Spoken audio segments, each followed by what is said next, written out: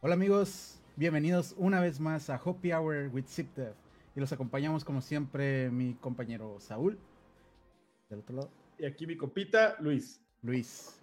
Eh, y pues vaya tema, ¿no? Vaya tema que traemos el día de hoy. Por Se, fin, se, se volvió a tocar el tema que queríamos decir desde... ¿Cuál fue el episodio? El episodio número 2, tecnologías emergentes. creo que sí, que queríamos hablar de este tema, ¿no? Pero no teníamos mucho conocimiento de ellos, pero pues ahora sí traemos a dos expertos que nos van a quitar todas las dudas que tenemos.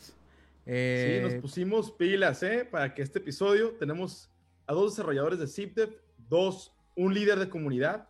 Les vamos a platicar más a fondo de eso, pero para que nos quiten todas las dudas que teníamos desde ese episodio de Flutter. Así es.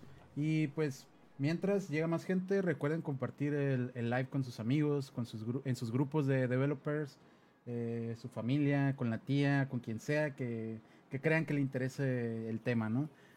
Nosotros somos ZipDev, somos una empresa de desarrollo que básicamente trabajamos, es más staffing, quiere decir que nos vinculan directamente con los clientes y todos trabajamos remotamente. Entonces, cualquier tema de trabajo remoto, etcétera, también pueden preguntarnos. Aquí el ambiente está bien chido. Y pues tenemos muy buenas oportunidades de crecer aquí. Si Sí, tienen, ¿y qué tipo de clientes son, Luis? Son clientes americanos, o sea, así es, dólares. A todos ustedes mexicanillos que quieren dólares, Simtev es it's your guy. así es. Todos los clientes son de allá y tú simplemente formas parte de un equipo de desarrollo de ellos, ¿no? Entonces está muy bien porque aparte conoces otro tipo de culturas, conoces otro tipo de manera de trabajar y creo que está muy interesante todos los clientes que tenemos. Pero bueno, Un ambiente de trabajo muy diverso. Pero bueno, dándote a lo que ibas, Luis. ¿A bueno, quién vas a rápidamente, antes si les interesa trabajar con nosotros, recuerden que ahí está la página zipdev.com/careers y ahí están las vacantes que tenemos actualmente. Si no encuentran su vacante, hay una vacante que es la primera que sale en la página, que se llama Remote Technical Staffing, algo así. O, sí, algo así, Technical Engineer, algo así. Esa vacante es como más general. Quiere decir que ahí ustedes pueden subir su currículum si les interesa trabajar en ZipDev y en cuanto tengamos algo que se adapte con su perfil, les llamamos, ¿no? Ya nos están preguntando si tienen oportunidades para alguien que va empezando con 6 meses de experiencia. Aquí hay de todo. Entonces, todo depende del cliente que esté buscando un desarrollador, pero en cualquier momento puede ser que un cliente nos diga, ¿sabes qué? Necesito a alguien que quiera aprender. Entonces, claro que son bienvenidos. Y pues ya hablamos, ya mucho parloteo por ahorita, así que vamos a presentarles a nuestros invitados de lujo, ¿Quiénes Ar- son? ¿Quiénes Argel son nuestros Bejarano y invitados? Sergio Martel, los dos compañeros de ZipDev, como les comentamos. Son desarrolladores de Y Flutter, expertos en el tema. así es, así que pues bienvenidos Argel y Sergio. Hola, hola. Aló, Argel. Aló, Sergio. ¿Cómo se encuentran?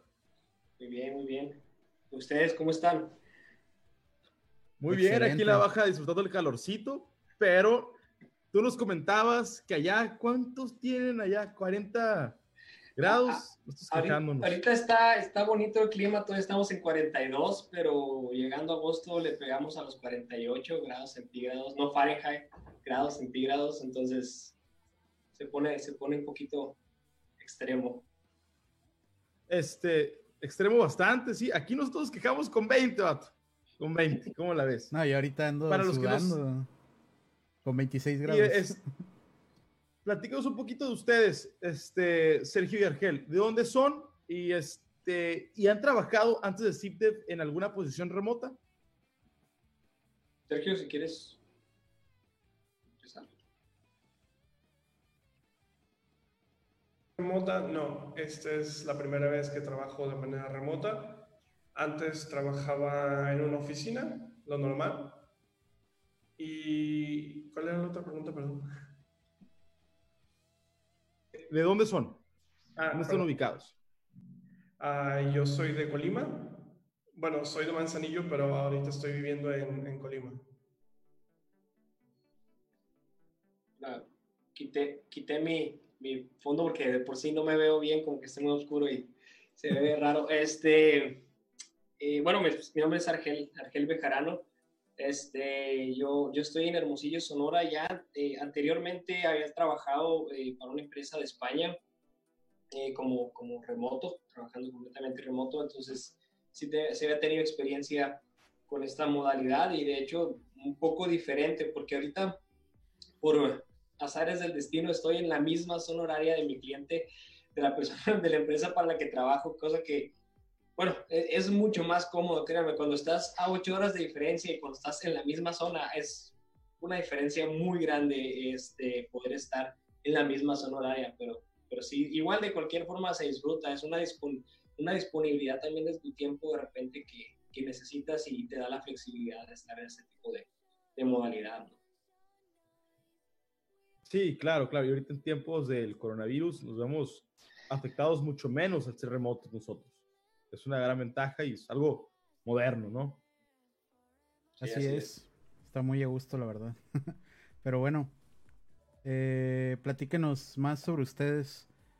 Ah, preguntan rápidamente en el chat que a qué horas eran las juntas con la gente de España.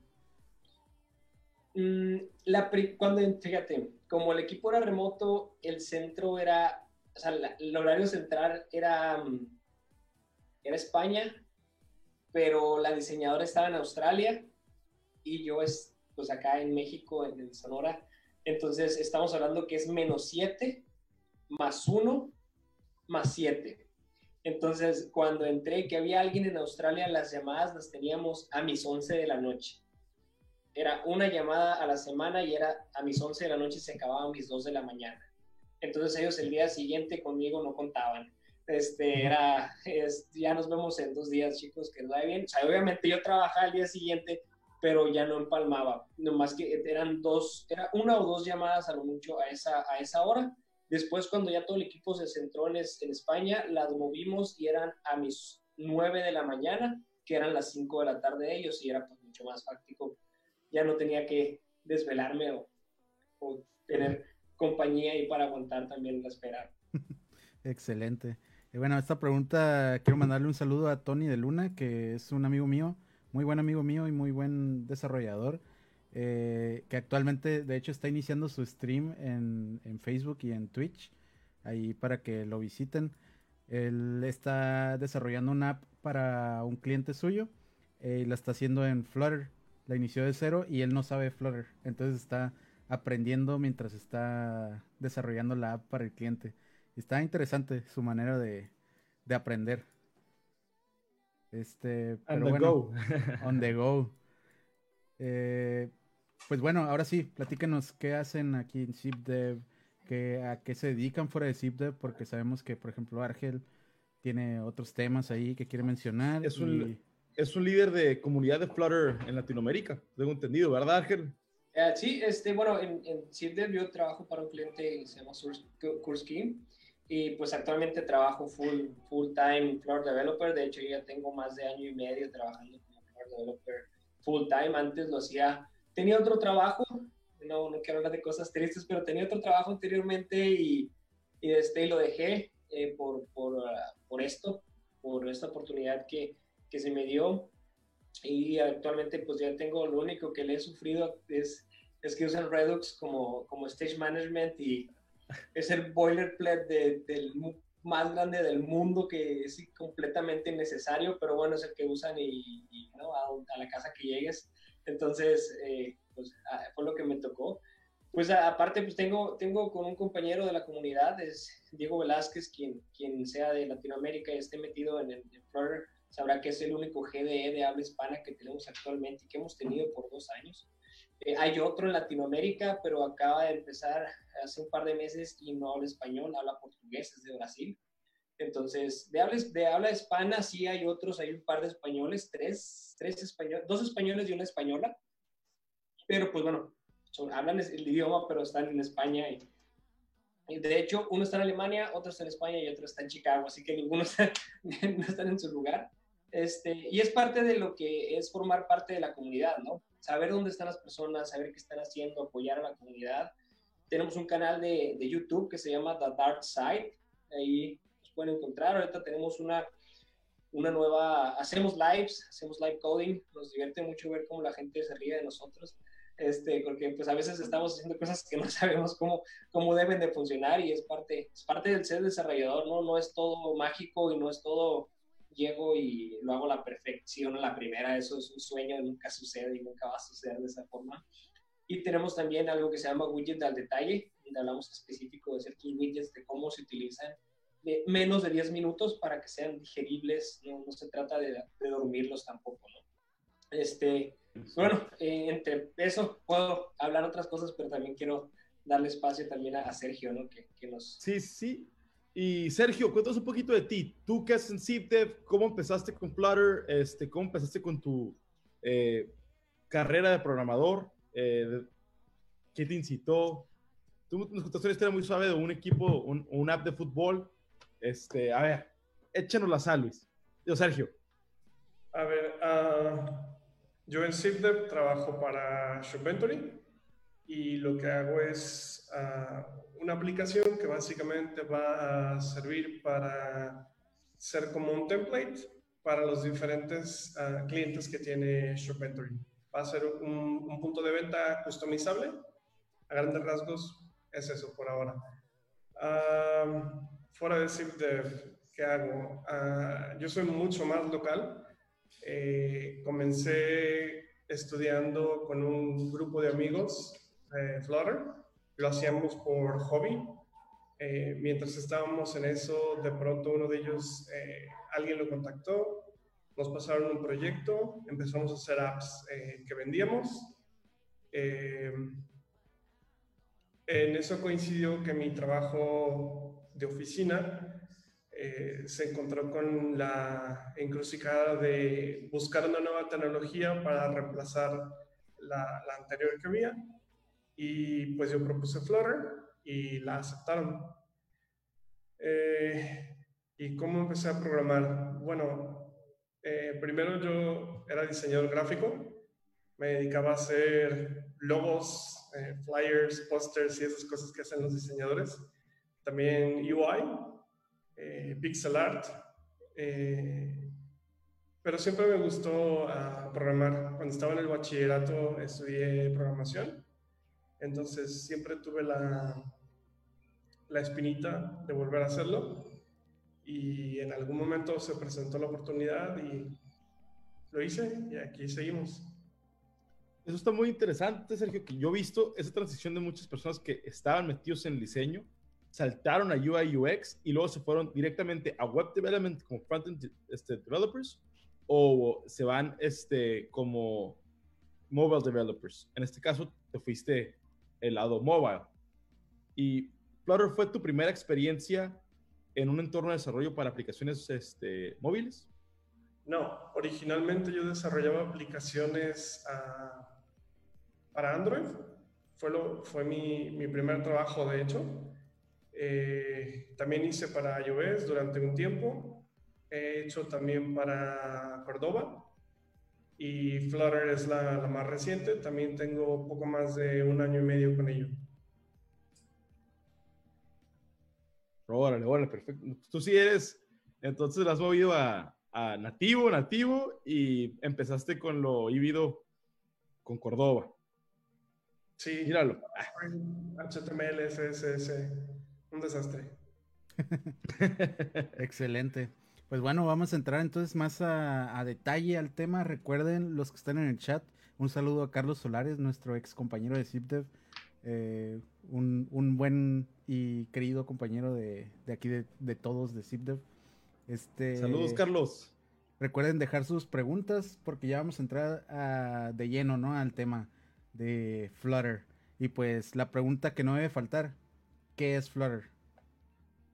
A ver, de nuestros expertos en Flutter, empezando a ver con Sergio, ¿qué es Flutter para ti?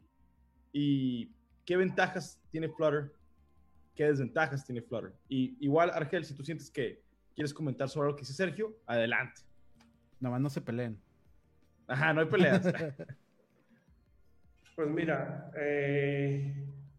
la explicación no técnica es un grupo de un set más bien de herramientas desarrolladas originalmente por Google que te ayudan a hacer fácilmente aplicaciones y su diferenciador es las UIs. Son fáciles de hacer. La idea es que se vean bien, que tengan una UX fluida. A grandes rasgos es eso. Si quieres pasar a la técnica, toda tuya. Argel, misma pregunta. ¿Qué es Flutter para ti? ¿Qué pros y contras tiene? Cuéntanos, a fondo. Mira, pros y contras, eso siempre creo que es algo que depende mucho de la persona que esté desarrollando. Por ejemplo, en mi caso, yo no tengo un backend, o bueno, yo no tengo un background como diseñador, pues ni se diga, soy una papa para diseñar, pero yo no venía de nativo, yo venía de backend. Yo desarrollaba en backend, .NET, Golang, moví un poco de Node.js, y cuando yo me salté y que empecé a hacer Flutter, se me hizo muy fácil de entender, porque yo veía, ahora vamos a hablar de qué es lo más, algo que lo potencia mucho, es yo estaba poniendo un elemento en pantalla por código, y en cuanto yo lo guardaba, lo estaba viendo en mi dispositivo móvil. Eso es algo que es súper, te ayuda a aumentar tu productividad enormemente y no te das cuenta lo productivo que eres. Por ejemplo, yo cuando empecé a usar Flutter, se me hacía muy padre. Yo veía videos de otros compañeros, de Pawan de la India, Sam Lightfoot de Londres, en fin, veía a otras personas y te decían, ok, necesito hacer esta interfaz. Y ellos tiraban líneas y líneas y líneas y líneas de código y luego le daban guardar y se dibujaba en pantalla. Y tú te quedas como que, o sea, jamás, en ningún momento ellos estuvieron viendo lo que se estaba construyendo. Hacían líneas y líneas y líneas de código y sabían cómo tenía que verse en pantalla, sabían cómo tenían que coordinarlo para que funcionara. Y para mí era algo, no lo estás viendo, pues. ¿Cómo puede ser? Eso fue lo primero que te estoy hablando hace, no sé, casi 3 años que lo vi y decía, ¿cómo pueden saber? Y conforme vas trabajando, te vas metiendo, notas esa potencia de que cuando conoces cómo deben de funcionar y cómo deben de ir un widget y otro acomodados, los vas construyendo en tu cabeza, lo vas diseñando, por decirlo, como su hijo Sergio, o sea, lo vas diseñando, un row, un column, un expander de esto, lo otro, el tamaño. Entonces, cuando le das guardar, cuando menos me di cuenta, yo ya hacía lo mismo, porque te acostumbras a verlo y se me hizo una forma muy fácil de trabajar. Algo que dicen una contra, pues bueno, ya depende. Por ejemplo, si tú quieres realizar una animación en tercera en 3D, pues ahorita no es posible por el lado de Flutter, o no es muy posible. Puedes agregar un poquito de otro tipo de cosas, pero no vas a realmente agregar algo en 3D, pues, ¿no? Algo de tercera dimensión, porque el motor que usa Flutter es Skia, y Skia de 2 dimensiones, entonces puedes simular perspectiva, más no poner 3D. Eso puede decir que para muchos dicen, uy, no, pues es que no puedo hacer 3D. ¿Qué tantas aplicaciones usan 3D? Esa es la pregunta importante para hacer. O sea, ¿qué tantas aplicaciones? De 100 aplicaciones, de 1000 aplicaciones, ¿qué tantas aplicaciones son 3D? ¿El 2%? Entonces, se me hace mucho. Entonces ya de ahí es como que, bueno, pues sí es una limitante porque no lo puedes hacer, pero realmente no es algo que te va a impedir hacer tu trabajo, güey, ¿no? Y aparte depende también del negocio, ¿no? Si estamos hablando de una empresa de videojuegos, pues evidentemente Flutter no creo que sea una opción viable, sí, pero para eso tenemos otras. Pero si estamos hablando de aplicaciones de negocio con empresas que venden productos o prestan algún servicio, pues creo que es muy viable. Y por ejemplo, ¿no? hay una empresa que se llama, bueno, ahorita se llama Rive. Antes de eso se llamaba 2Dimensions y algunas personas la conocen como Nima, el producto, pero en Flutter se llama Flare y te permite hacer cosas como para hacer videojuegos en Flutter. Jamás en la vida hubiera pensado, pues porque te digo, mi poca habilidad de diseño me impide ver más allá de lo evidente, pero hacen cosas increíbles que no parece que sea 2 dimensiones, pero trabajan con la perspectiva y usan también el motor. Y eso es lo que tiene. Una de las cosas también a favor de Dart es que te permite ser dueño de cada píxel de la pantalla, porque no usa nada del sistema operativo. Cuando tú dibujas algo en pantalla, tú puedes dibujar lo que tú quieras en el lugar que quieras, en el momento que quieras, con el color que quieras. Y eso es algo que le da valor. Obviamente, si no lo usas bien, puede ser una contra, pero si te vas a ir a la valentía de hacer uso de eso, es más que suficiente, la verdad. Ok. Excelente. Yéndonos a los comentarios que nos están dando, Carlos Solares con una muy buena pregunta. ¿Qué son las grandes diferencias entre Flutter y React Native? En mi experiencia, yo vengo de un background de React, movido un poquito React Native, y he empezado a salpicarle al Flutter. Desde el lenguaje que se utiliza, siendo JavaScript con Dart, el manejador de paquetes, pero ¿qué más nos pueden ustedes expander, ambos, Argel y Sergio? ¿Qué han visto que son las diferencias entre React Native y Flutter, o pros y contras entre los dos?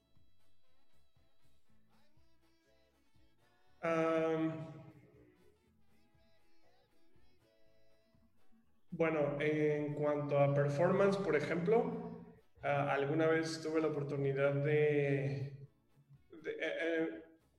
este año estábamos creando un pequeño grupo de Flutter en Guadalajara, que era donde vivía, y tuvimos la oportunidad de estar tocando algunos temas. Uno de ellos fue precisamente esto, y estuvimos probando algunos algoritmos para checar qué tan eficiente es Dart como lenguaje para procesar ciertas operaciones. Y no lo hicimos demasiado extenso, pero hasta donde llegamos, Dart siempre salía por delante de JavaScript o TypeScript, lo que fuera, con React Native. En el punto de vista de cómo se construye la UI, Flutter está inspirado en React. Creo que de hecho es una afirmación de los developers de Flutter. Creo que ahí es donde terminan las diferencias. JavaScript es un mundo aparte y separado del resto de cualquier otra comunidad, creo yo. El React Native, hasta donde yo entiendo, te da un feeling como un poco más no enfocado, tal vez, hacia alguna forma. Mientras que Flutter, precisamente por su enfoque o su distintivo de hacer UIs o aplicaciones agradables a la vista, te da de entrada un set de elementos que imitan en apariencia y en comportamiento a los widgets o a los objetos en pantalla de Android y de iOS. Algo a tomar muy importante entre React Native y Flutter, que muchas veces omitimos o no lo hablamos de ellos, es que debemos de hablar de la diferencia en cuestión del bridge de JavaScript que existe en React Native a nativo, que en Flutter no existe, ¿sí? Flutter trabaja y tiene una virtual machine de Dart, y este se encarga de pintar en pantalla, es la que hace toda la conversión para mostrar en pantalla lo que estás viendo. Entonces, al momento de tú crear este pequeño módulo, este motorcito, y meterlo para que haga tu app, suceden dos cosas. De inicio, algo que hablaba mucho, que decía mucho la comunidad es, oye, si yo hago una app en nativo, en Android, que la más sencilla pesa, no sé, 1.5 megas, 2 megas, ¿sí? Y si yo hago lo mismo en Flutter, pesa 4.5 megas. Y ok, si es cierto, es el doble o más del doble. Eso es una realidad. Pero después les digo yo, ¿han visto el tamaño de las apps de la app de Facebook? Que son 300 megas. Recuerden que el motor y el Virtual Machine va a pesar lo mismo, lo único que está haciendo es agregarse para hacer la conversión de código. Entonces, cuando empiece a crecer, nomás está agregando 2, y si tu app pesa 100 megas, pesa 150 megas, ese virtual machine va a ser el mismo virtual machine. No va a cambiar, no quiere decir que va a crecer junto con eso, porque es la máquina que se va a encargar de pintar en pantalla. Los frames por segundo, Flutter te entrega 60 frames por segundo y es por eso que ves una aplicación sumamente fluida. Sí, y yo he visto que hasta 120 frames por segundo. Si el dispositivo te lo permite, lo hace. Si el dispositivo lo permite, pero no hay muchos dispositivos que soporten 120 frames por segundo. Entonces, no se usa porque sería como decir, pues sí lo puede, pero de aquí que tengas uno. Entonces es como que no. Lo más usual es 60 y es como que, Pero bueno, está, te da 60. pero está ¿Puede preparado 120? para, ¿no? Exactamente, está preparado Future para. proofing. Ahora, Y React Native no. React Native creo que con suerte llegas a 60 frames si tu código no está muy buggy y pudiste realmente hacerlo. Y React Native siento que hasta te vende una mentira. Si te dicen que nada más programas con JavaScript, vas a tener que meterte a Swift y vas a tener que meterte a Kotlin para poder sacar las aplicaciones bien y los widgets. Tienes que ser ambos widgets para que funcione. Y de hecho, eso nos lleva a una pregunta que nos pregunta Tony, que les comento que está trabajando en una app de Flutter mientras aprende, y pregunta qué tan frecuente necesitan desarrollar con código específico en cada plataforma, y creo que es el momento de abordar esa pregunta, ¿no? mira, te lo puedo dejar de esta forma. Puede ser en todas las apps, porque todo depende de qué quiera hablar de plataforma específica. Si tu app está usando GPS, si tu app está utilizando la cámara fotográfica para tomar fotos o videos, si está utilizando el sensor de presión o diferentes cosas, pues siempre lo vas a estar utilizando indistintamente. Pero ¿cuál es la ventaja? De que todos esos, en su mayoría, bien, me voy a ir a 90%, están hechos ya. ¿Sí? Por ejemplo, hay un plugin que se llama Sensores, que te acepta ver tus sensores en el de giroscopio para que puedas ver verticales, eje y Z, y puedas ver ahí todo eso. Pero existe otro que se llama Aerium, lo hizo Diego Velázquez, y te permite saber el rol. Entonces, si tú tienes tu celular y tú lo giras así, haz de cuenta que te está poniendo tu imagen. No se va a ver en pantalla porque se está volteando junto contigo, porque está del lado contrario, ¿sí? Y él lo hizo porque lo ocupaba, ¿sí? Pero fue algo muy específico de la aplicación de él, ¿sí? ¿Qué tanto lo he utilizado? En todas las aplicaciones lo utilizamos. Todas tocan algo. Si quieres, es más, si te utilizaste Firebase, ya se fue y pusiste algo nativo. Tuviste que ir, meter por Scout el JSON. El info plist que agrega, el plist que agrega para toda la información de Firebase, ya tocaste nativo. Entonces, realmente, salvo que utilices un plugin muy específico, vas a tener que hacer uso de código nativo, pero va a ser lo mismo si lo haces en Cordova, si lo haces en React Native, porque son dispositivos específicos. Si ya son de sensores y lo que sea, a lo mejor los vas a usar, pero ni te vas a dar cuenta porque es agrégalo y pon esta línea aquí y ya funciona. Okay. Sería ya como algo más híbrido versus nativo, ¿no? No tanto Flutter específico, sino todos. Exactamente, a eso voy. Y tocaron el tema de los paquetes. Ahora, en React Native tenemos NPM, que en mi opinión es una gran librería, un gran packet manager donde puedo conseguir casi de más. Al mismo tiempo, hay muchos paquetes que ya están deprecados y los puedo seguir instalando, como lo que pasó con Axios, que mucha gente usaba Axios para hacer sus HTTP requests, pero no ha sido mantenido en mucho tiempo. ¿Cómo sienten ustedes? Creo que el packet manager de Flutter de Dart es Poop, ¿no? ¿Cómo sienten que ustedes han madurado Poop en los últimos 4 años? ¿Es una solución viable? ¿Cómo están los paquetes ahí? ¿Cómo saben ustedes si está siendo mantenido o no? En el caso como el paquete que hizo el Diego. ¿Cómo sienten la madurez de Poop? Sigue notándose que es una tecnología nueva, a mi gusto, pero afortunadamente es algo que no parece pasar desapercibido para Google. Recientemente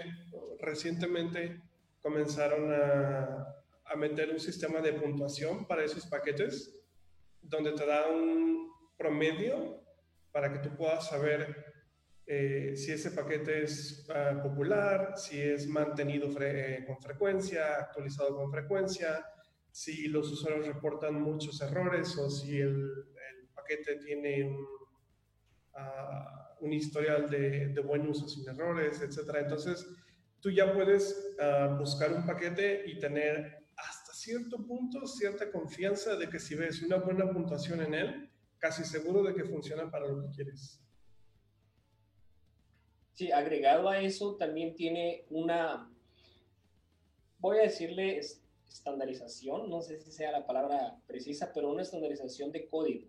Si tú no cumples, cuando estás haciendo un package que se va a subir a PUB, no cumple con los requerimientos que están en parte de Effective Dart, que Effective Dart lo pueden ver, es parte de Dart.dev, son unos guidelines que te da, que te dice cómo debes de comentar tu código, debe estar testeado, debe tener un ejemplo, en fin, tiene muchas restricciones por lo mismo, para hacer algo más estable. No lo vas a subir nomás porque se me ocurrió y lo subo como me dieron a entender y ya. O sea, también tiene eso. Eso como es en el agregado. caso de NPM. En NPM pasa eso, que yo puedo hacer un is empty NPM package, que no es chica si el arreglo está vacío, y lo subo y ya cualquier persona lo puede arreglar. Y ha pasado muchos problemas en la web por eso.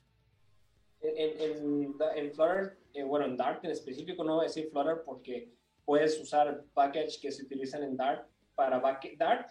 Recuerden que Dart no es el lenguaje de programación. Flutter es un SDK que está encima de Dart.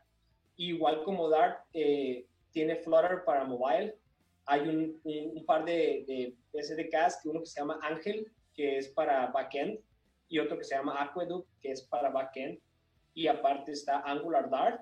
Y obviamente no vamos a dejar fuera Flutter Web, que es parte de todo el ecosistema de Flutter, que también es para desarrollo web con el mismo objetivo de widgets y demás. Pero todo esto tiene que tener tiene que estar limpio. Hay algo que se llama Dart, bueno, Flutter Analyzer, bueno, Analyze o Analyzer, no recuerdo, pero es uno de esos dos que se ejecuta si tú quieres subir algo. Y si no cumple con los requisitos mínimos de Flutter Analyze, por ejemplo, no puedes tener archivos que tengan en el nombre de la clase guiones bajos. Tiene que ser upper camel case, si mal no recuerdo. Si tienes variables privadas, obviamente van a empezar con guión bajo y tiene que ser snake case. Todo eso son restricciones. Tiene que estar comentado el método, tiene que estar comentada la clase. Todo eso tiene que cumplirse. Si no se cumple, puede pasar, puedes hacer como que pusiste un comentario, al final de cuentas es una máquina, si tú pusiste tus 3 diagonales y pusiste es un tutorial, pues ya con eso va a pensar que ahí está algo, pero también analizan ya lo que dijo Sergio, que se ha mantenido, qué popularidad tiene, en fin, todas las otras normas. Muy bien, pues ¿les parece si leemos otra pregunta? Este caso de César Martínez pregunta si Dart es igual a TypeScript y cuál es la curva de aprendizaje, si es fácil o complicado y cuánto tiempo te puede tomar aprender Dart.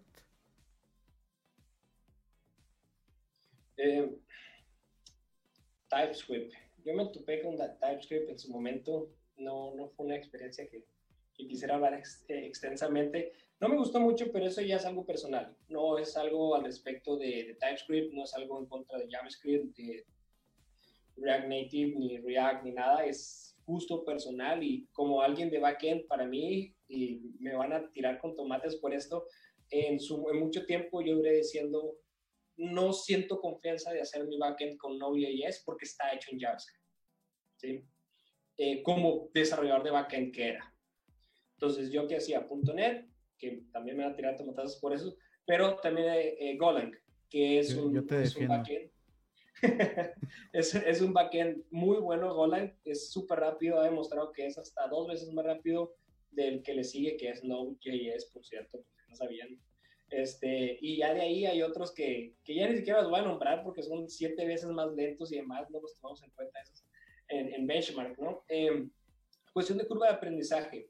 Si tú te sientas el día de hoy y dices, quiero una pantalla que tenga un encabezado, tenga una lista, pueda saltar a ver detalles, y pueda tener un login con Firebase, pueda conectarme a mi base de datos con Firebase y pueda tener una buena arquitectura, hablando de tener mi capa, por ejemplo, si son Clean Architecture, que es lo que he estado utilizando yo más recientemente, tenga mi data layer, mi domain, mi presentation, con un stage management sencillo, tal vez Provider, que es el que yo recomiendo más, pero hay muchos otros que pueden usar como Scope Model o demás. Y tienen que aprender Dart al mismo tiempo.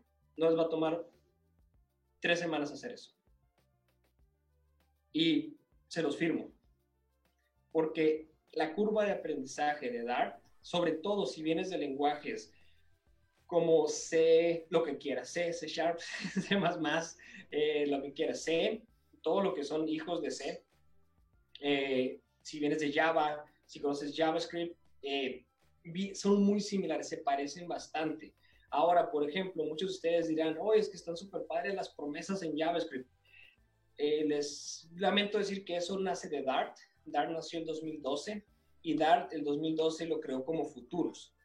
Y los futuros, yo batallé para comprender el concepto de promises. ¿Por qué? Porque yo una promesa puedo no cumplirla, ¿sí? Pero el futuro va a llegar, ¿sí? Entonces, para mí fue mucho más sencillo, cuestión de conceptual. No estoy hablando de ninguna otra cosa, ni poniéndome sentimental, ni mucho menos. Estoy hablando en cuestión conceptual. Si yo digo, ok, te voy a pedir un futuro, quiere decir que eventualmente yo voy a llegar a él, ¿sí? Pero una promesa para mí era, bueno, se puede perder en el camino, puede suceder muchas cosas. Y esa historia y ese async, await y todo lo que conocen nació en Dart el 2012. Entonces, no son las promesas de JavaScript, las promesas de JavaScript están en base a Dart. Lo que pasa es que Dart no... Yo creo que Flutter fue el que lo hizo famoso, ¿no? Dart no sonaba. Sí. Pues que mucha gente ya Dart no lo consideraba como un gran player porque fue poquito después de que JavaScript se hizo como el estándar en el web y llegó un poquito muy tarde, pues. Además que JavaScript tiene el first header advantage. Go nunca fue como que muy popular y siento que el hecho de que Google haya sacado otro ambiente encima fue como, de ese. Ajá, fue como, siento que eso fue más como una imagen que ya teníamos, ¿no? Y pues sí, estoy de acuerdo con lo que mencionas, y no porque yo tenga experiencia en Flutter, porque como les comentaba antes de iniciar el live, ¿no? Apenas estoy iniciando un curso, yo estoy bien entusiasmado ahorita por aprender Flutter, y más porque ahorita pues es el hype, ¿no? Es el nuevo hype, es el nuevo React Native, yo le digo a mis amigos, porque React Native fue un hype que todo el mundo ya quería React Native, y ahora todo el mundo está queriendo tener Flutter. Entonces, creo que ahorita es un buen momento para meterte al hype. Al menos eso siento yo y espero estar en lo correcto porque sí me interesa mucho. Y te lo menciono porque mencionando otra vez a mi amigo, ¿no? Tony de Luna, que está ahorita en el chat. Él el día de hoy me mostró en su stream. Ahorita a ver si regresa si regresa Saúl. El día de hoy mostró en su stream que su avance, ¿no? Y apenas tiene esta semana que inició su live e inició programando esa aplicación. Y ya me muestra una aplicación en la que llega una notificación, ya puede mostrar un listado de elementos, ya lo tiene conectado con Firebase. O sea, es algo que rápidamente puedes agarrar pues agarrarle el rollo, ¿no? A Flutter. Sí, completamente. No sé, Sergio, ahí su punto de vista al respecto. No, la verdad lo dijiste bastante bien. Creo de hecho que si sabes programar en algún lenguaje ya, el mismo día que te pones a ver algo de Flutter puedes empezar a ser productivo. Sí. Y si no sabes programar, me parece que Dart es un lenguaje excelente para aprenderlo. De hecho, en su primer live puso de reto: en la primera media hora del live voy a tener ya mi Hello World. Y todo así, pero inició así de cero, no tenía instalado nada, no tenía ni, apenas había instalado el IDE, o sea, nada, no tenía nada. Y no tenían a carrilla en el chat, ¿no? De que nada, no vas a poder, no vas a poder. pasaron los 28 minutos y ya tenía su Hello World corriendo en el emulador. Entonces creo que es una, o sea, la neta a mí me gustó mucho eso y con eso me atrapó más Flutter. Fue como, sí quiero aprender Flutter. Sí, hace unas semanas me invitaron, hubo un hack de la TAM de sopitas con otra empresa, se me fue el DBF, y me invitaron a dar una plática. Me invitaron, era 1 hora, y yo les empecé a mostrar y todo ese, y hay un widget nuevo que se llama Navigation Rail, que te muestra lateral así, puedes ir cambiando. Y yo no estaba haciendo, obviamente no estás viendo el chat mientras haciendo live coding, porque ya es suficiente estrés estar haciendo live coding como para estarle agregando a ver el chat. Y ya cuando termino empiezo a ver y dicen, ¿cómo de cero a expert en 30 minutos? Ponen, porque creamos una interfaz con una navegación lateral con 3 pantallas que se movía con animaciones. Y eso es, obviamente, toma su tiempo, pero como dice Sergio, si ya lo sabes, si ya sabes programar un poco. Yo, hablando de programación, no te voy a decir, ¿sabes? HTML y CSS, pues no. O sea, si ya tienes una programación en algo, pues sí te va a ser mucho más sencillo. Hay una cosa que quería tocar con ustedes. En su opinión, como Google se hizo responsable del proyecto Flutter. En este caso, React Native es de Facebook, Xamarin Forms es de Microsoft, y mucha gente, específicamente gente que estaba con Kotlin o con Java en el Android Dev, no les gusta el hecho que Google haya se hecho responsable de tomar cargo de Flutter, por lo mismo que Google es conocido por matar proyectos de la nada. ¿Cómo sienten su opinión en el caso de la herramienta de Flutter SDK en el long term? ¿Lo ven como que va a seguir teniendo el mismo soporte que tiene ahorita o va a suceder como AngularJS, que AngularJS es una cosa, Angular 2 es otra, Angular 8 es otra, pero tienen el mismo nombre? ¿Creen que Flutter tenga el mismo destino que otros proyectos de Google o no?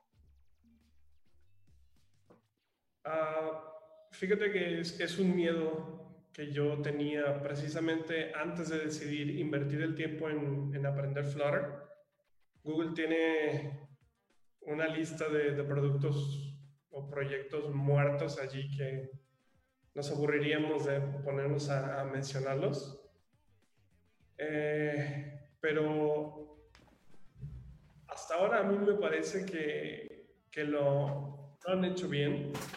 Sobre todo creo que cuando salen cambios o actualizaciones o nuevas formas de hacer las cosas con iOS y las plataformas de Apple, siempre han estado muy a la vanguardia, por decirlo de alguna manera. Pocos días después de que viene el cambio de parte de Apple, Flutter ya está al día, ya puede trabajar con las novedades sin ningún problema.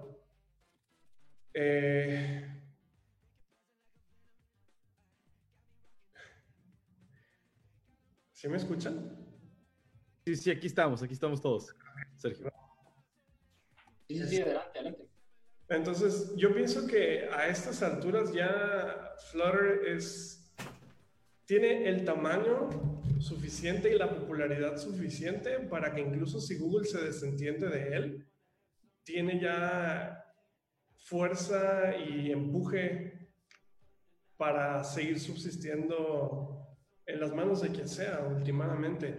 Además, no es por tirar así como hate de ninguna manera, pero la cuestión de desarrollo de software para web es terrible. O sea, allí aparecen y desaparecen cosas pues como nubes en el cielo. Entonces, sí que afortunadamente en el ambiente de desarrollo móvil también se intenta mejorar, se intenta cambiar paradigmas, introducir nuevas tecnologías, pero de alguna manera hay como un camino fijado. Incluso si salen nuevas ramas o nuevas tecnologías, nunca se alejan demasiado del resto. Por ejemplo, a la par que el equipo de Flutter saca Flutter fuera de beta, el equipo de Android empieza a sacar librerías con Jetpack, me parece, Sí. que traen consigo una manera de desarrollar aplicaciones de Android que si no está basado en Flutter, pues es una coincidencia increíble, ¿no? Igual que aparece Flutter y Apple sale con Swift UI, sale Flutter y Android sale con Composer. Entonces, es definitivamente un ambiente más estable. A esas alturas yo pienso que es una inversión de tiempo segura de aprender. Por ejemplo, algo importante a tomar a consideración ahí fue el movimiento que sucedió en cuestión del el utilizar programación declarativa.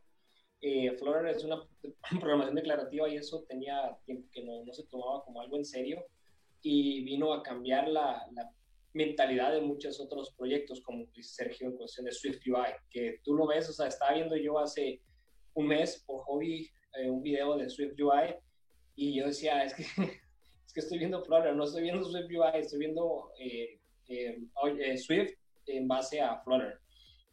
Sí tiene sus detalles, sí tiene sus pequeñas cosas, pero algo, por ejemplo, que vino y revolucionó en cuestión de Flutter fue Hot Reload. Hot Reload, sí, para los que no sepan, que nos estén viendo y no sepan, Hot Reload es simplemente ves en pantalla, si no te equivocaste en código, muy importante lo que dicen, oye, pues si lo de guardar, pues sí, si no tiene ningún error, compila y lo muestra. Y te cambia en pantalla inmediatamente lo que estás haciendo. Puedes cambiar un color, puedes cambiar un texto, puedes cambiar todo el contenido, puedes cambiar sumamente muchas cosas. No vas a, lo único que sí necesita, hay dos diferentes, se llama Hot Reload y Hot Restart. El Hot Restart lo necesitas cuando haces un cambio de elemento. Por ejemplo, que tu widget, en Flutter todo es un widget, cambie de ser un stateless a ser un stateful. Eso significa que puede ser un elemento que puede tener cambios en sí o no va a tener cambios en sí. Entonces, si tú cambias un elemento de stateless a stateful y quieres hacer uso de Hot Reload, va a tronar, te va a mandar una espantosa pantalla roja.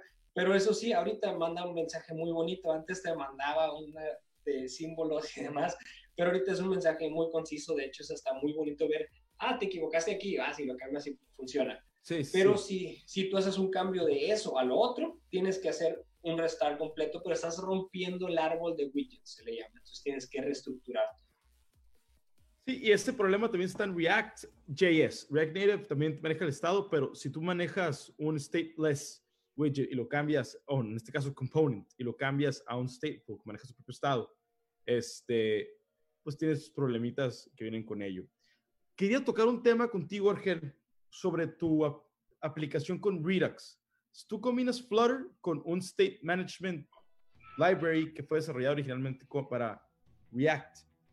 Yo en mi experiencia, yo quise hacer un e-commerce con Flutter muy básico para un cliente que me llegó de freelancing y lo que más batallé fue en el manejo del estado, ya que la aplicación maduró un poquito más y se hizo más complicada. A pesar de eso, Hot Reload hizo un gran parote en, a ver, quiero mover esto a la derecha, quiero mover esto para arriba. Cargaba de volada. Y yo al mismo tiempo aprendí que Dart maneja sus tiempos de compilación o su tipo de compilación con GIT y IoT al mismo tiempo. Que esa combinación yo no la había visto en otro lenguaje de programación hasta que empezó a usar Dart. Para los que no saben, GIT es Just in Time y IoT es Ahead of Time. Que a la hora de hacer startup a tu aplicación, los tiempos son rapidísimos. Sí. Pero por ejemplo, ¿qué es lo que estás, qué es la pregunta, perdón? Mi pregunta es, ¿cómo tú te sientes con Flutter como framework o SDK? Yo siento que le falta mejorar su manejo de estado en aplicaciones más complejas. Ok. Lo que pasa es que el Stage Management, ellos no lo dejaron amarrado a ninguno, ¿sí? Ellos, lo único que yo te puedo decir, existe un widget que se llama Hindered Widget, que ese lo vas a ver referenciado en todos lados, como por ejemplo, MediaQuery.offContext. Eso que es un Inherit Widget, es un widget de heredado. Igual como usar el theme of context, eso significa que es heredado. Por ejemplo, los que están utilizando ahorita Provider es una extensión. Ahorita Dart te permite hacer extensiones y tú puedes hacer creo que es context.read o context.watch, depende. Si vas a estar escuchando y escribiendo, usas watch. Si vas a leer, nomás usas read. Y todo eso va heredado. Entonces, Provider, en este caso en específico, está haciendo uso de inherit widgets. Y si tú te fijas, en lo profundo de todos y cada uno de ellos utilizan inherit widget. ¿Por qué? Porque es la base, es el que se mueve, y como eso dijo Sergio, al final de cuentas, Flutter dijo en específico, me estoy basando en lo que hizo bien Redux, y nomás lo dejó hasta ahí. Pero si te fijas, también se basó en lo que hizo mal y le buscó un lado, ¿sí? Una solución. Exactamente. Sin embargo, el estado depende de ti porque es de tu app. Ellos no te están dando una directriz, ellos no te están diciendo cómo debes de hacer tu stage management. Tú puedes usar set state y pasar todo por constructor. Puedes utilizar inherit widget y hacer la herencia como se utilizaba anteriormente, pero haces un árbol muy profundo y empiezas a pasar todo, se hace un poco más revuelto. Puedes usar Scope Model, que es el provider, ahorita le llaman como si fuera un Scope Model con esteroides. Es otro tipo de stage management que era muy utilizado antes, es muy parecido a Provider. Bueno, ahorita ya no tanto porque Provider ha tenido y ha crecido mucho más. Este Provider fue creado por Remy Rousselet y el equipo de Flutter. Y bueno, de ahí viene a ser Redux. ¿Cuál es el problema que tengo yo con el uso de Redux? Y se lo dije al equipo donde estoy, tiene un boilerplate enorme, ¿sí? Pero ¿Flutter tiene un boilerplate para la implementación de Redux o Redux tiene mucho boilerplate? Es de Redux, porque Redux te pide que tú tienes que tener acciones. Sí. Tú tienes que tener reducers. Tú tienes que tener middleware si vas a tener una llamada externa. Y de ahí tienes que tener el app state, el view model, todo eso. Yo mayormente uso Provider y yo no necesito ni reducers, ni middlewares, ni view model. Okay. Tengo una clase que es la que se encarga de notificar al resto y yo tengo un buen código ahí. Ya de ahí yo mando y obviamente tengo que extraer de mi presentación, de mi capa de presentación a la capa de domain, de data, donde me va a estar trayendo la información. Porque yo no quiero poner código ahí. Pero eso es del stage management, no es de Flutter en sí. Y una preguntita, para los que no saben, como yo, que yo desconozco, porque yo nunca he implementado Flutter con Redux. En React usamos React Thunk como middleware. ¿Qué utilizan ustedes para implementar Redux con Flutter? En el proyecto que estoy yo aquí, no están utilizando Thunk, pero hay un package que te implementa lo que es Redux Thunk, que te puede utilizar para tus middleware, o puedes utilizar también Epix. Hay un package para cada uno de ellos. ¿Ah? Eso ya es elige tu veneno.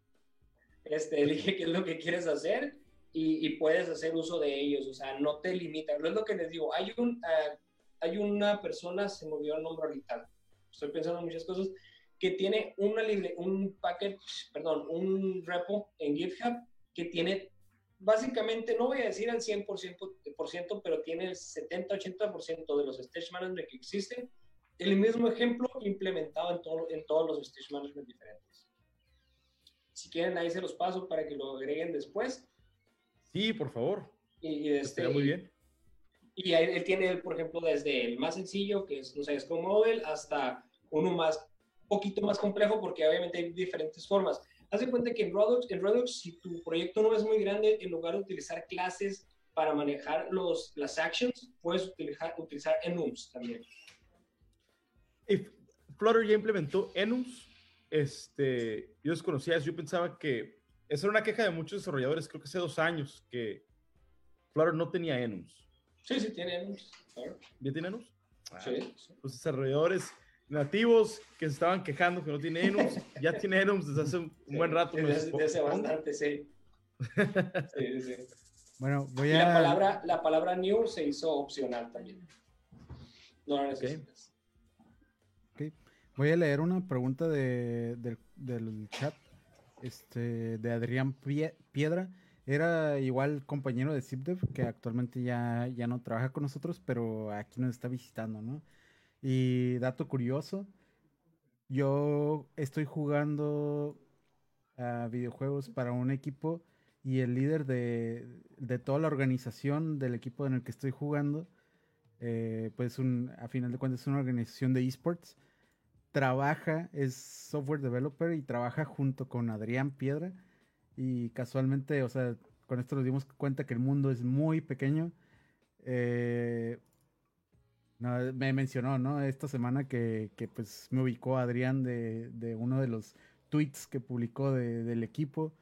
Pero bueno, solo se me hizo muy curioso que cómo es que entre desarrolladores de repente ya nos conocemos todos, ¿no? Y menciona, hola chicos, saludos a todos y felicidades por las transmisiones. He estado aprendiendo y desarrollando también una app en Flutter, pero he visto que el SDK ha tenido diferentes cambios en la sintaxis de sus componentes en los últimos 2 o 3 años. ¿Has tenido experiencia de actualizar una app en Flutter con una nueva versión de SDK y qué tan complicado es? Qué buena pregunta. A ver, expertos. No sé si quieras, Sergio. No quiero nomás estar hablando yo, por eso le digo. Sí, Sergio está muy callado, ¿eh? Sí, por eso le digo. Pues yo no me he visto en la necesidad de actualizar nada. Flutter, bueno, creo que se refiere más concretamente a Dart, probablemente. Dart tuvo breaking changes cuando pasó a su versión 2, me parece, y de hecho algunos paquetes quedaron obsoletos porque los developers que los estaban manteniendo no actualizaron esos cambios, pero desde entonces yo no he visto ningún breaking change, o sea, Dart sigue evolucionando, siguen agregándole features de algunos lenguajes más modernos. Recordemos que Dart no es un lenguaje nuevo, pero tú puedes tener tu aplicación, digamos, en Dart 2.0 y seguirlo utilizando sin ninguno de los features nuevos y no va a pasar absolutamente nada. Mientras no te vayas para atrás de eso con Flutter, estás completamente seguro. Ahora, tienen que tomar en consideración una cosa. Flutter tiene su propia implementación de Dart. ¿Sí? Si ustedes instalan Dart y lo instalan Flutter y luego instalan Dart, van a ser 2 folders diferentes y no van a estar comunicados entre ellos. Entonces, por ejemplo, ahorita está Flutter 1.17, si mal no recuerdo, y el 1.17 está utilizando Dart 2.7, si mal no recuerdo, o 2.6, 2.7 por ahí. 2.7. Pero si ustedes instalan Dart puro, de Dart.dev, y lo descargan y lo instalan para hacer programas en Dart, probablemente va a ser el 2.8 o va a ser otra versión o el 2.7.dev.01, pero no va a ser el que tiene Flutter. Flutter tiene su propia implementación porque hay cosas que son específicas de Flutter. ¿Por qué? Porque recuerden que Flutter ejecuta mobile, iOS, Android, web, desktop, y desktop ahorita está entrando a Windows, está en Mac, está en Linux, está en Android iOS y ejecuta en Chrome. Porque a lo mejor en unos 6 años va a llegar a Internet Explorer, no se preocupe la gente que lo use. Ahí les llegará eventualmente la actualización. Pero de momento les digo, el equipo de Google dijo que no hay soporte para Internet Explorer porque era muy arcaico. Si se fijan, ahorita Internet Explorer creo que va a estar utilizando Chromium.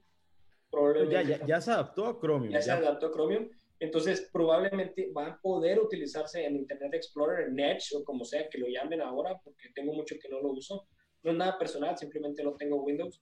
Pero tienen que tomar en consideración todo eso. Entonces, él no puede utilizar la misma implementación de un Dart que va a usar backend, que va a utilizar otras cosas. Tiene que tener su propia implementación porque tiene que conocer cuándo va a utilizar un widget y cómo lo va a dibujar en pantalla.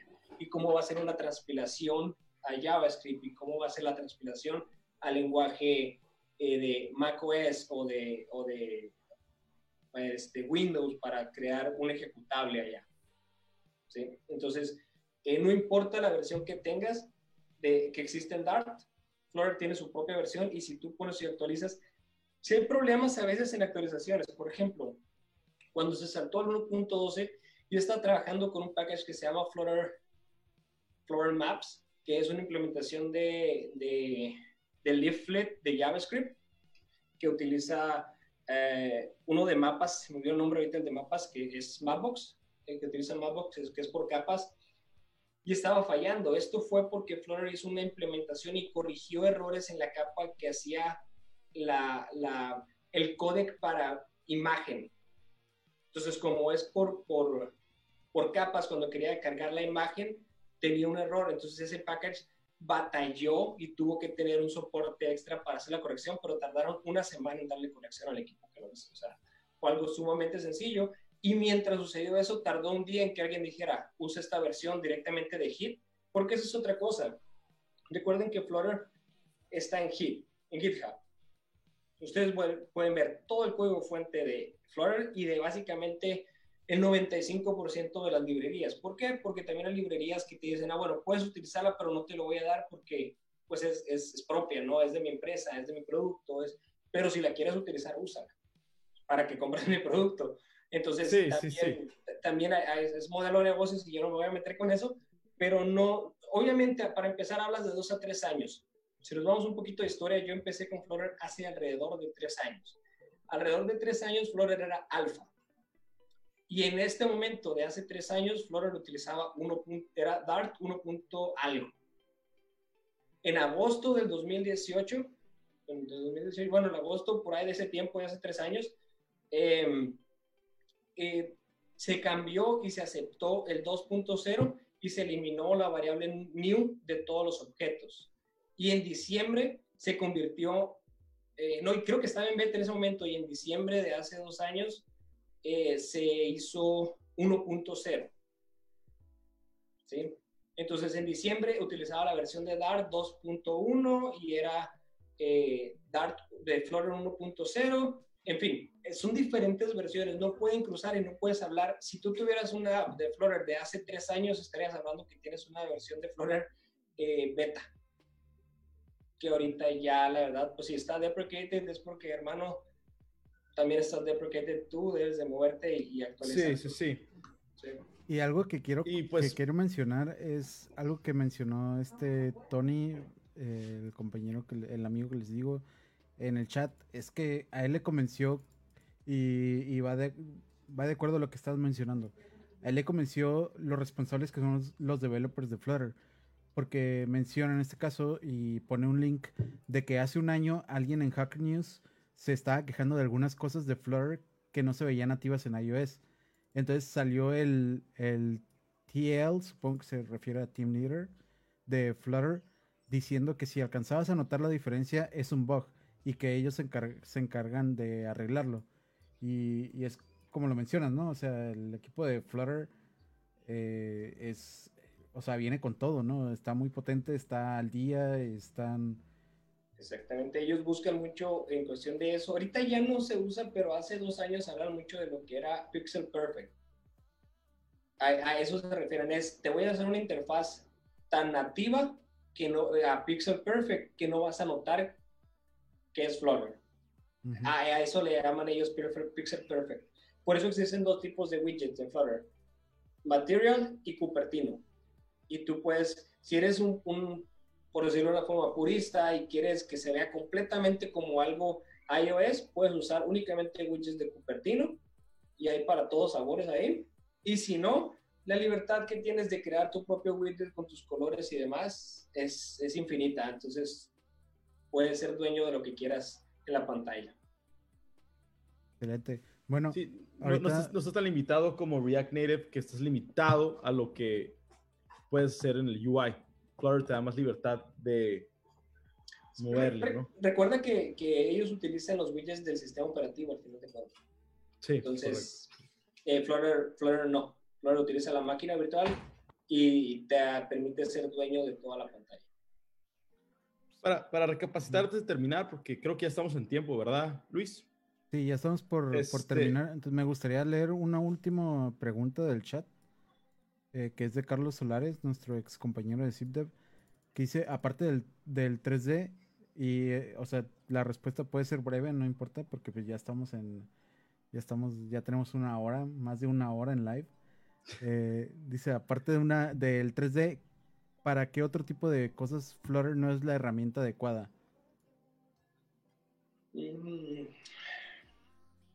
Yo en lo personal no siento todavía que Flutter esté súper maduro para navegación en mapas. Okay. ¿Se puede hacer? Sí, pero siento yo en lo personal que la madurez en mapas todavía es el lado. Por ejemplo, sencillo, sin extenderme mucho, si tú quieres poner en Flutter Maps el icono que tú quieras encima del elemento, es un problema que no quieres toparte con él. Es súper complicado, por eso yo utilizo Mapbox. Te permite por capas hacer eso. Y en términos de tiempo real, ¿cómo te están afectado con Flutter de andar renderizando en tiempo real las coordenadas, por ejemplo, de un dispositivo en un mapa? No es un problema. Si tú ves, verte tú en un punto no pasa nada, pero hacer un mapeo ya de punto A a punto B y todo eso sí se convierte ya en un problema. Bueno, hasta donde yo lo veo. Hay algo que nos han dicho siempre en la comunidad, la gente del equipo de Flutter y que nos dicen a las personas de las comunidades y demás, tenemos que ser sinceros y saber de qué lado el producto falla y de qué lado el producto es fuerte, y sobre todo ser respetuoso con las otras tecnologías. Por eso nosotros, y es raro que vayas a ver algún Flutter developer hablando veces de otra tecnología diciendo que la mía es mejor. Si es una persona reconocida, exacto, jamás vas a verlo diciendo eso, porque son como guidelines de comunidad que tenemos, que no te obligan, pero básicamente pasas a ser como que, bueno, no es una persona de comunidad, es una persona que quiere estar molestando. Digo, a final de cuentas tú no escribiste Flutter, ¿no? Entonces, ¿por qué vas a estar defendiendo algo que no es tuyo? Pero, o sea, hay que tener respeto.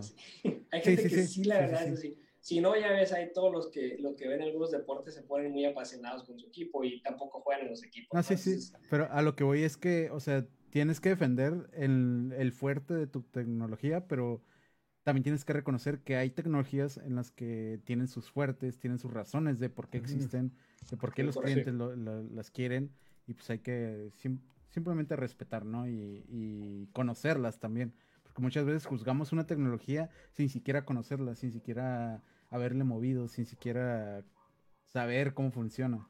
Entonces hay que conocer bien todas las tecnologías. Bueno, me gustaría, no sé, Sergio, algo que tengas que agregar, porque has estado muy, muy callado, muy observador, muy analítico. Yo pienso que esto no tiene nada que ver con Flutter. Creo que es una cuestión de responsabilidad y ética del desarrollador. La herramienta adecuada es la que mejor se adapte a las necesidades que tienes. En el caso de los mapas, por ejemplo, Google Maps, su paquete sigue en versión preview, entonces probablemente no sea la herramienta más adecuada en este momento. No significa que Flutter en un futuro no vaya a ser la mejor herramienta para tus necesidades, incluso si estás queriendo utilizar mapas. Así es. Por ejemplo, Flutter está pensado para 2D, pero también es capaz de manejar 3D. Es capaz de conectarse básicamente virtualmente a cualquier cosa que sea capaz de correr en un celular. Entonces, no hay mejores opciones o peores opciones para cosas en general. Hay mejor opción o peor o no tan buena para tu caso en específico. Muy de acuerdo. Excelente. Bueno, nos preguntan rápidamente si quiero hacer una aplicación mobile con mapas, ¿me recomiendan Flutter o React Native? Creo que tú puedes tomar tu propia decisión en base a lo que ya comentamos. O sea, que Argel nos menciona que sí hay limitaciones con mapas, pero hay otras alternativas. Si vas a estar trazando rutas, te puedes ir por otra opción o puedes implementarlas en nativo dentro del mapa, dentro de Flutter. Eso es posible. Por ejemplo, yo anteriormente lo que hacía era poner pines y crear clusters de gente en el mapa, y eso es sin ningún problema, con Mapbox lo puedes lograr. Sí. Pero si ya tú quieres estar trazando rutas y demás, analízalo. Sé que hay apps y hay un compañero de Colombia que ya lo hizo y tiene en su repositorio, se llama Fabián Varela, tiene en su repositorio cómo implementar la navegación. No es imposible, simplemente siento que, tal cual dijo Sergio, le falta madurar por ese lado, pero elígelo e inténtalo y pues no pasa nada, lo mucho pierdes una semana, he perdido más leyendo cosas que no hago nada. Entonces. Así es, creo que como comentaba, ¿no? Ahorita es un buen momento en el que podemos aprovechar para aprender Flutter, porque incluso ya en este momento y el otro día Tony en su stream mencionaba, es que ya hay gente, ya hay clientes pidiendo Flutter developers de 3 años de experiencia, cuando Flutter tiene 3 años apenas desde que salió, o sea, desde que fue una semilla. Entonces, pero eso no es culpa de los clientes, no no, saben, no recruiters. conocen. Ajá, pero, Ajá. pero, No, o sea, muchas veces son los reclutadores, porque no hacen su pequeño averiguación de campo, así, o sea, sí, sí. Y deja tú, ahorita que digan 3 años todavía es posible. Yo ahí ando a unos meses de llegarle. Pero, o sea, hay gente, hace un año vimos a alguien de Perú que estaba diciendo que quería a alguien con 5 años de experiencia. Sí, a mí me pasó lo mismo. Yo puse que acabé en LinkedIn, te dan tu curso de certificación de Udemy, que acabaste tu curso de Flutter. Lo puse. Y me llegó un trabajo que estaba buscando una persona de 5 años, exactamente lo mismo, en Flutter. Yo, cabrón. Sí. ¿Cómo? Digo, se llamaba Sky en ese momento, le dijiste, no, todavía no se llamaba Flutter, se llamaba Yo Sky. ni siquiera sabía que existía. Yo, wow, es nuevo.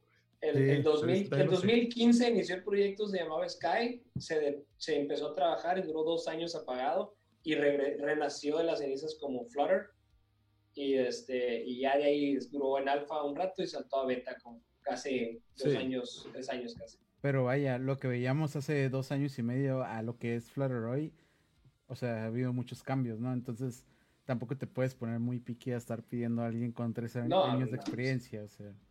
Entonces, creo que es un muy buen momento para que iniciemos todos a aprender Flutter. De acuerdo. Chance, nos aventamos, Luis Franco y yo, un live coding para que tú y Sergio y tú, Argel, nos critiquen cuando estamos haciendo la IA. Así no se hace. Ahí nos ponen, es la parte divertida. Ustedes nos ponen en el chat, sí, ahí se ríen de nosotros. Sí, vamos bien. pero sí, vamos a hacer algo con Flutter, ¿eh? Recapacitando, ventajas de Flutter, pues tienes el Clean Architecture o el Hexagonal Architecture, tienes Hot Module Reload, widgets, ¿qué más pueden dar de ventajas de Flutter antes de cerrar la conversación, Sergio o Argel? O tips que puedan darle a alguien que quiera empezar a desarrollar en Flutter, aunque no tengan experiencia programando. En lugar de darle tips, los que les voy a pasar es un par de nombres, bueno, aparte del que ya les dije, la Dark Side, el canal de YouTube que tengo con Diego, también hay unos nombres que deberían de buscar como MTech Viral, que es Pawan, es FieldStack y es Razor Coder. Créanmelo, si quieren aprender Flutter, con ellos tres es más que suficiente para tener bastante buen conocimiento y buenas prácticas de programación en Flutter. Hay muchos más, pero vamos a dejarlos porque ellos tienen páginas resocoder.com, fieldstack.com y bueno, MTech Viral lo van a encontrar en YouTube. Excelente. Bueno, pues muchas gracias. Este live ya ha sobrepasado los límites. Llevamos ya 1 hora 18 y pues nada, agradecerles a ustedes por acompañarnos. Seguramente los vamos a buscar por una segunda parte. Así que esténse preparados. Ya que Saúl y yo tengamos más experiencia en Flutter, vamos a sacar nuestras mejores preguntas para seguir abundando en este tema. Porque la verdad que sí está muy interesante y sí es algo que ahorita mucha gente le está sonando, ¿no? Flutter está sonando mucho últimamente. Me comentaban hasta nuestras reclutadoras aquí en ZipDev que tenemos clientes que están buscando gente de Flutter. Entonces, pues creo que es una muy buena oportunidad para todos que aprendan. Y están pidiendo ahí en el chat los que mencionaste, si nos los puedes mandar para compartirlos. Ya compartí MTech Viral, nada más faltan los otros dos que mencionabas, FieldStack y Resource Que, Mira, te lo había pasado Sergio también. ok. Digo, esos son tres, ¿no? Hay otros más, obviamente depende si el inglés no es un problema, esas son buenas opciones. Igual está pues, Fernando Herrera, está creo que Darwin, si mal no recuerdo, también en Udemy, que son personas en español que tienen cursos. Fun with Flutter también es otro que está por ahí. Pero bueno, busquen Flutter en YouTube y créanme que van a haber muchas personas de habla en Estados Unidos y personas de la India que tienen muchos cursos y muchas cosas. Así es. Una cosa que quiero agregar nomás, porque a veces sucede mucho, es hay gente que se la vive de curso en curso. Eso no es una buena idea. Está bien un curso, está bien dos cursos, pero ya el tercero va a ser un 70% de los dos que vieron. Entonces, vean un par de cursos y quieren pagar por ellos. Adelante, chicos, es su dinero, chicos, chicas, es su dinero. Yo no voy a decirles en qué lo gasten, pero ya después de ahí es práctica, toparse y que sea esa hermosa pantalla roja o esas hermosas líneas amarillas y negras que salen y de ahí van a aprender más. Pues muchas gracias, Argel. Muchas gracias, Sergio, por acompañarnos en casi una hora platicando de Flutter in depth. Queremos hacer una parte 2 para que estén puestos para la parte 2, Luis, Argel y Sergio. Adelante. Apenas siento que masticamos el tema introductorio de Flutter, porque ahora ni siquiera nos fuimos todavía al nitty gritty. ¿Qué opinan? Claro, por mí, adelante, cuando ustedes lo digan. Va. Yo opino lo mismo también. Excelente. Va, pues muchas gracias de nuevo, Argel y Sergio, por estar aquí. Gracias a los viewers por seguir aquí y pues por sus preguntas, etcétera. Se les aprecia. 8 episodios siguiéndonos. Gracias a todos los que nos han estado constantes. Tengo 2 amigos de YC que nos siguen desde Ensenada, así que gracias. Sí, pues nada, muchas gracias y nos vemos aquí en el futuro porque este es un future, como mencionabas, no es una promesa. No es una promesa, es un futuro. Ese va a llegar. Va a llegar. Vamos a tener una segunda versión. Como comentábamos, Saúl y yo nos vamos a preparar más en Flutter para sacar más preguntas, sacarle más jugo a este tema. Y pues nos mandan saludos desde Dallas, saludos a todo el mundo que nos está viendo, ¿no? Saludos a todos los que ven la repetición también, porque después del live todavía hay gente que ve la repetición, ve el video que se queda en nuestra página. Entonces, un saludo a ellos y pues nada, muchas gracias a los dos. Gracias, Saúl. Por el apoyo, por todo, por la invitación, por aceptarlos. Porque muy fácil. Argel y Sergio están bien ocupados, para los que no saben, ser Flutter Developer ahorita están en exigencia, todo lo que da y el tiempo es escaso. Así que reiterando nuestro agradecimiento de parte de Luis y mía. Gracias, Argel. Gracias, Sergio, por tomarse parte de este viernes y participar en estas entrevistas, porque sé que no son fáciles de contestar. No sabemos qué nos van a preguntar y ustedes contestaron todo increíblemente. Gracias a ustedes, chicos. Y pues a todos nos vemos el siguiente viernes en otro Happy Hour. Esténse atentos a las redes para saber cuál es el tema y pues nos vemos la siguiente semana. Nos vemos. Bye.